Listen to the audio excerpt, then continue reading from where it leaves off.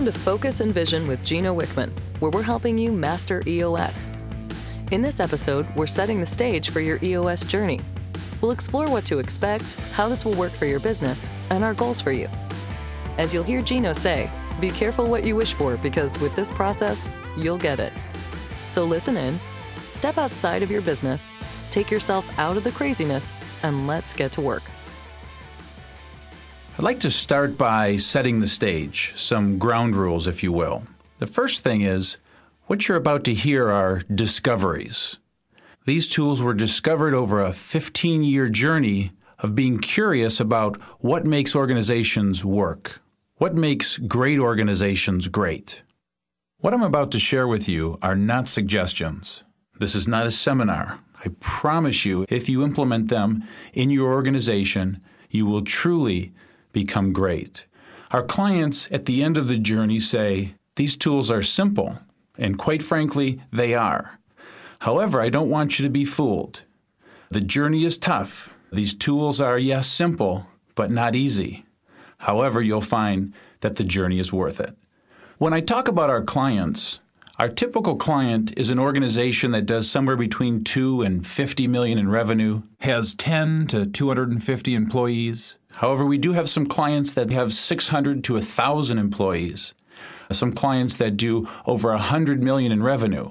Frankly, this process works with any organization, be it a sole proprietor or a billion-dollar organization. We just find that our kind of sweet spot, for lack of a better term, are these small to mid-size organizations. As for who this will work for, what organizations this will work for, a lot of times when we meet with an organization for the first time, the first thing they say is, our organization's different. That won't work here. And so what I always respond with is I say, do you have people in your organization? Jokingly.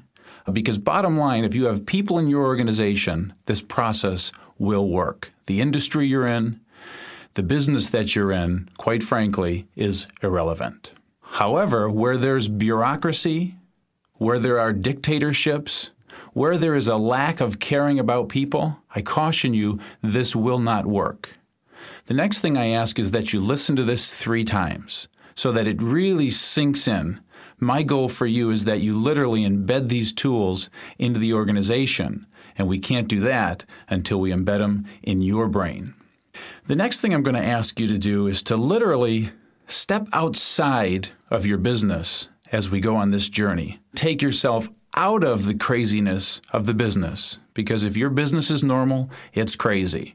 And if you try and listen to these as well as think about the craziness of the business, it just doesn't work. So I'm going to ask you to give yourself permission to take yourself outside of the business, close your eyes if you have to, push everything aside, float up above the business, looking down on the business, and let's go to work on your business.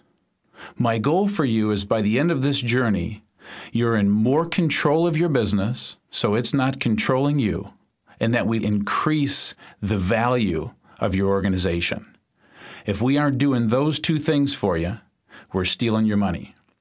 The next thing I'll share with you is be careful what you wish for, because with this process, you'll get it.